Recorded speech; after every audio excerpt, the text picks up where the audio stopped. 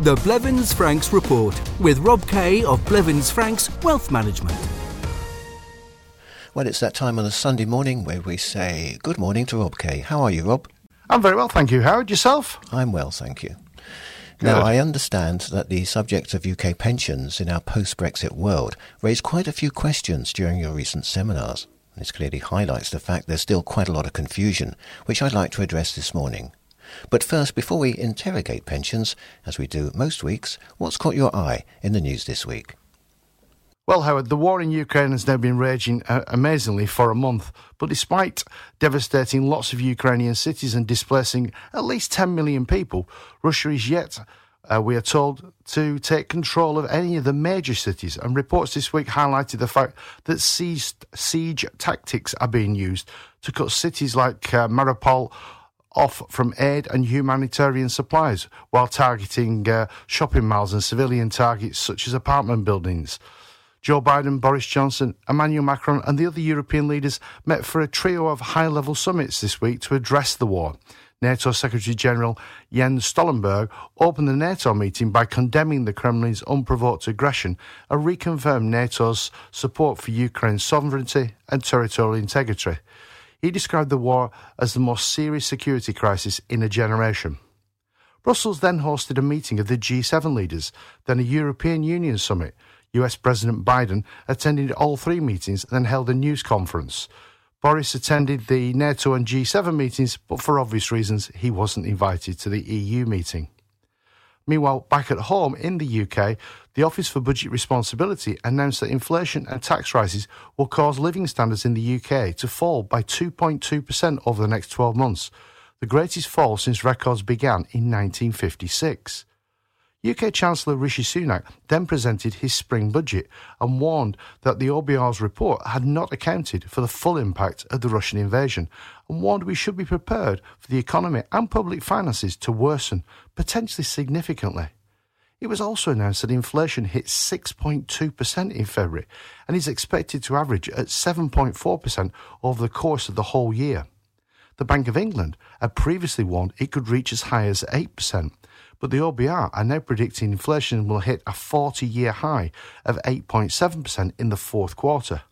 They say it will then fall back to 4% in 2023 and 1.5% in 2024. However, they also admitted there is a significant uncertainty, especially if energy prices stay at the current levels beyond the middle of next year. UK GDP growth is now forecast at only 3.8% in 2022, down from the previous estimate of 6%. We'll focus on the UK spring budget in more detail next week. On a lighter note, the 2022 edition of the Michelin Guide was this week revealed at a ceremony held in Cognac. It was the first time in the Guide's 122-year history that the ceremony was not held in Paris. 41 restaurants around France were awarded 1 Michelin star, 6 were promoted to 2-star establishments, and 2 joined the exclusive club of Michelin 3-star restaurants. One of the restaurants promoted to 2-star establishments is right here in Monaco, the Blue Bay at the Monte Carlo Bay Hotel and Resort. Marcel Ravin arrived in the Monte Carlo Bay in 2005 and earned his first star in 2015 with his Martinique-inspired cuisine based on memories of his grandmother's dishes. The Michelin Guide jury was said to be delighted with his vibrant gastronomy and universal accents, cuisine that changes according to his inspiration of the moment, which adapts to his environment, with produce which is entirely sourced from his organic Monegasque vegetable garden. Well done. Well, turning our attention to pensions, could you briefly summarise what pensions expatriates usually have? Yeah, summarising what pensions people who worked in the UK might have is not as easy as you might expect. I say people who have worked in the UK rather than British expatriates, because there's a lot of other nationalities, French, Belgians, Australians, who Blevins Franks have worked with recently, who accumulated UK pensions while working in the UK, but who are now living here. There is also a myriad of UK pensions, but to simplify matters, they tend to fall into 4 specific types. Most British expatriates will have a UK state pension, or if they're not old enough, they'll have an entitlement to one when they hit the UK state retirement age. The The UK state pension payments start at 66 for both men and women at the moment, but that age will gradually start to increase again from the 6th of May 2026. People who work for UK companies frequently have company pensions, also known as defined benefits pensions. These pensions can be really, really valuable because they were part of the employer's remuneration package. What the employee receives when they reach the scheme's retirement age is a pension which is based on how long they worked for that employer and how much they were earning. I recently spoke to a gentleman who told me that after speaking to a pensions expert, he was in the process of encashing his pension because his pension had been frozen since he left his previous employers, which was somewhere near 10 years ago. I said that in my experience, that would be really unusual, and I suggested he dug a bit deeper and interrogated what the scheme will actually pay before he simply cashes it in. He came back to me earlier this week after discovering his final salary, which was the amount which would be used to calculate his pension benefits, had been indexed at 5% per annum since his departure, making his pension a very valuable asset.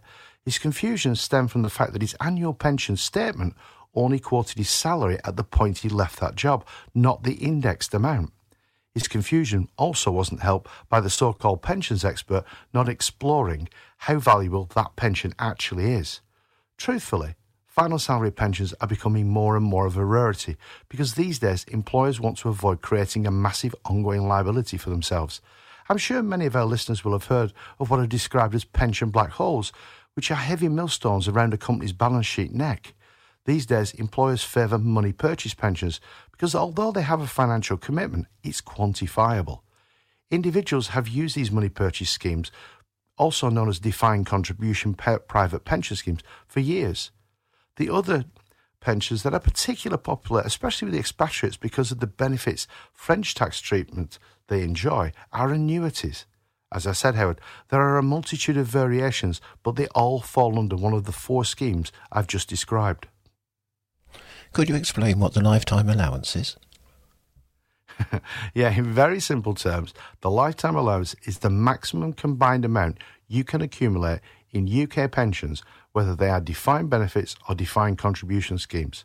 It was first introduced back in 2006 when the threshold was set at 1.4 million. That threshold was gradually increased over the next 6 years to 1.8 million, but in 2016 it was slashed back to 1 million. It was then increased in line with inflation to its current level, which is just £1,073,000. In Rishi Sunak's first budget last year, he froze that threshold for the next 5 years. Any amount you have in pensions above that lifetime allowance is subject to a one-off tax charge of 25% if the excess is paid as a pension, or a whacking 55% if it's paid as a lump sum. The charge can be applied in either of the two ways or a combination of both, depending on how you take the excess benefits above the lifetime allowance. And what is the overseas transfer charge? And can it adversely impact our listeners? Yeah, in 2017, the budget that the then UK Chancellor of the Exchequer, Philip Hammond, introduced was the overseas transfer charge. And it was established and introduced to deter people from transferring their pensions out of the UK for what was described as purely UK tax avoidance reasons. What that really meant was you've accumulated pension benefits in a beneficial tax environment. Now you're moving away and we won't see any tax revenue, so we'll apply an exit tax. Now, importantly, not all QROPS transfers are subject to the overseas transfer charge. If you live in the EU and you transfer your pension to an EU QROPS, the charge won't apply. But be careful. If you subsequently move to live outside the EU, the tax charge could be applied retrospectively. Obviously, Monaco is not in the EU, so Monaco residents need to be very careful when they consider their pension options. This became even more challenging with Brexit when UK financial advisors, brokers, pensions administrators, stockbrokers, in fact anyone providing financial advice, lost the ability to advise overseas clients. So if we move to France, should we also move our pensions? And if we leave our pensions in the UK, what should we be mindful of? I cannot overstate the importance of adjusting your financial planning for your life in France. Doing that enables you to take advantage of opportunities that are available for French residents, which could significantly reduce your tax bills and help you to enjoy much more flexibility than UK-based arrangements offer. Does it then follow that you should bring your pensions with you if you intend to live permanently in France? Well, it would certainly be much easier if there was one right answer, but unfortunately that's not the case.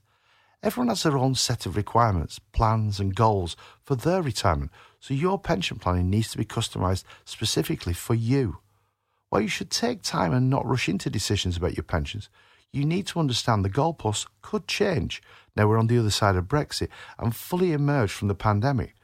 We've now all lived under this COVID cloud for more than 2 years, and I think it's quite clear the pandemic and maybe even the Ukrainian war has deferred some Brexit decisions and rule changes which maybe under normal circumstances would have occurred. Because none of us know what changes will come along, I urge everyone to explore what options you have now before it's too late. If you have a defined contribution pension, you can access your funds in various ways. You can take cash in one lump sum or several tranches. You can opt to take and receive regular income until the capital has been used up, or you can simply buy an income for life through a lifetime annuity. Defined benefits pensions provide a regular income throughout retirement. While you can't normally access the benefits as a cash lump sum, you'll never run out of income, and the lifetime benefits usually continue to be paid to your spouse if they survive you. If you've not started taking your pension from a defined benefits pension, you can transfer it to a defined contribution scheme, which generally offers greater flexibility. However, if you're considering this option, you need to be very careful because a one-off lump sum is often less beneficial than receiving a guaranteed income for life. You should also remember, UK pensions are frequently paid in sterling. If you live in France, you spend in euros, so conversion fees and variable exchange rates, as we've seen over the last few years, will significantly reduce the value of a UK-paid pension. Well, as the UK is no longer a member of the European Union, does that affect our UK pensions? Yeah, the passage of time is frighteningly quick, isn't it, Howard? The UK has now been out of the European Union for over 15 months. As time passes, we're slowly learning more and more about what post-Brexit life in Europe looks like. And for us, what post-Brexit life in France looks like. What's actually changed and what hasn't. From a pensions perspective, so far, Brexit has had no effect whatsoever. The best news so far has to be the UK will continue to uplift UK state pensions for EU residents, just the same as it does UK residents. It will also continue to honour the S1 benefits for those people who receive a UK state pension, but importantly, also do the same for those who become eligible for a UK state pension as we're now on the other side of Brexit. As I said, at the moment, because we can never say never, and lurking around in the background is the possibility the UK could extend the overseas transfer charge, which we discussed earlier. As one lady recently said to me, that wouldn't be too much of an issue. Well, on the face of it, she's correct if it happened in isolation. These decisions are not usually taken in isolation, though. So if the OTC is extended, we could see the UK changing the rules to ensure UK arising income is always taxed in the UK, as UK rental income already is. And if the Treasury gets its way, personal allowances could also be removed for non-UK residents, which means that expatriates will pay UK income tax on every penny of UK arising income. If you are newly retired or approaching retirement, how important is it for us to review our overall financial planning at this stage in our lives? Probably the best way to respond to that, Howard, is the foundations of Blevins Franks were built on helping British National retire to much sunnier places than, say, Blackpool. My apologies to Blackpool, but even though it's getting on for nearly 60 years ago, I still remember wearing the obligatory UK seaside attire of a cagoule and nearly being blown off my feet on the prom and thinking, I never want to come here again. Assisting Brits to settle in the sun for the past 46 years has given Blevins Franks a unique understanding of what is required when someone enters this new and exciting phase of their lives. The world has its worries, but if you've chosen to retire to France, you're probably an optimist and positive about the freedom retirement will offer you. France certainly offers a beneficial lifestyle, but long-term security is crucial for the enjoyment of your retirement years. To achieve this, you need to take a look at your finances and the way you hold your assets. Your situation is now totally different to the days you spent working in the UK to achieve your dream of a retirement in the sun, so you need to be prepared to make some adjustments. The point when you retire also sounds like a good time to review your estate planning. What are the key elements we should focus on? I suppose retirement is one of those milestone events which prompts what is frequently referred to as later life planning. I'm not sure I particularly like that phrase, but because, it's when someone retires, they're usually, I apologise to say it, nearer the exit door than the entry door. That said, being older doesn't make estate planning or the decisions which are required any easier. It might sound very basic, but the first step with any estate planning is knowing what you want to happen, which means deciding who you want to benefit and how much you want to give them. Now, this is where estate planning in France becomes a lot more complicated. The French Napoleonic rules are completely different to UK common law rules. French law dictates who and how much your beneficiaries will receive. Without professional advice and advanced planning, we frequently find testimony wishes are not achieved and more succession tax is paid than needs to be. Over the past 30 years, during these broadcasts, Bill Blevins frequently quoted the phrase, "Render unto Caesar what is due, not a penny more," which is frequently the case with succession tax because it's paid after the benefactor dies, and they're obviously not around to argue with the taxman.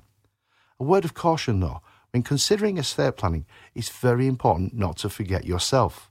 What I mean by that is, it can be very easy to let the tax tail of the dog wag the whole dog. Hopefully retirement is a new chapter in your life, which you will enjoy for many years. Giving assets away is not an ideal strategy in France.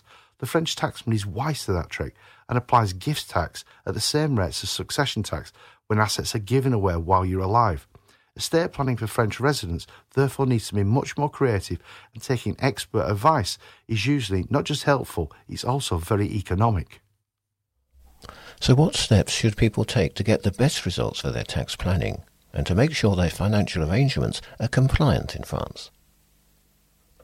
It's so easy to get do-it-yourself tax planning wrong, big time wrong, especially with the regulatory goalposts changing so frequently. Many expatriates have the added complexity of having to deal with the tax rules of more than one country.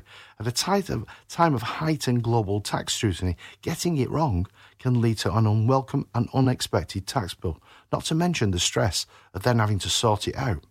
Also, tax planning shouldn't be done in isolation or as an afterthought. It needs to be a fundamental part of your strategic financial planning. Blevins Franks was created and has been built on the belief expatriates need to talk to an advisor with an in-depth knowledge and understanding of cross-border taxation, including how the French tax regime interacts with UK rules, as well as offering the peace of mind that your tax and financial planning affairs are French compliant. Good advice ensures your needs and goals are achieved in the most efficient way possible. If you've not reviewed your financial situation since Brexit and you would like Blevins Franks to review them and look at the overall position, give the Valbonne office a call and we can speak to one of our partners and make an appointment to see one of them. The telephone number in Valbonne is 0493 001780. That's 0493 001780. Now, if Monaco office is more convenient for you, give us a call here in Monaco. Our number here is 97775574.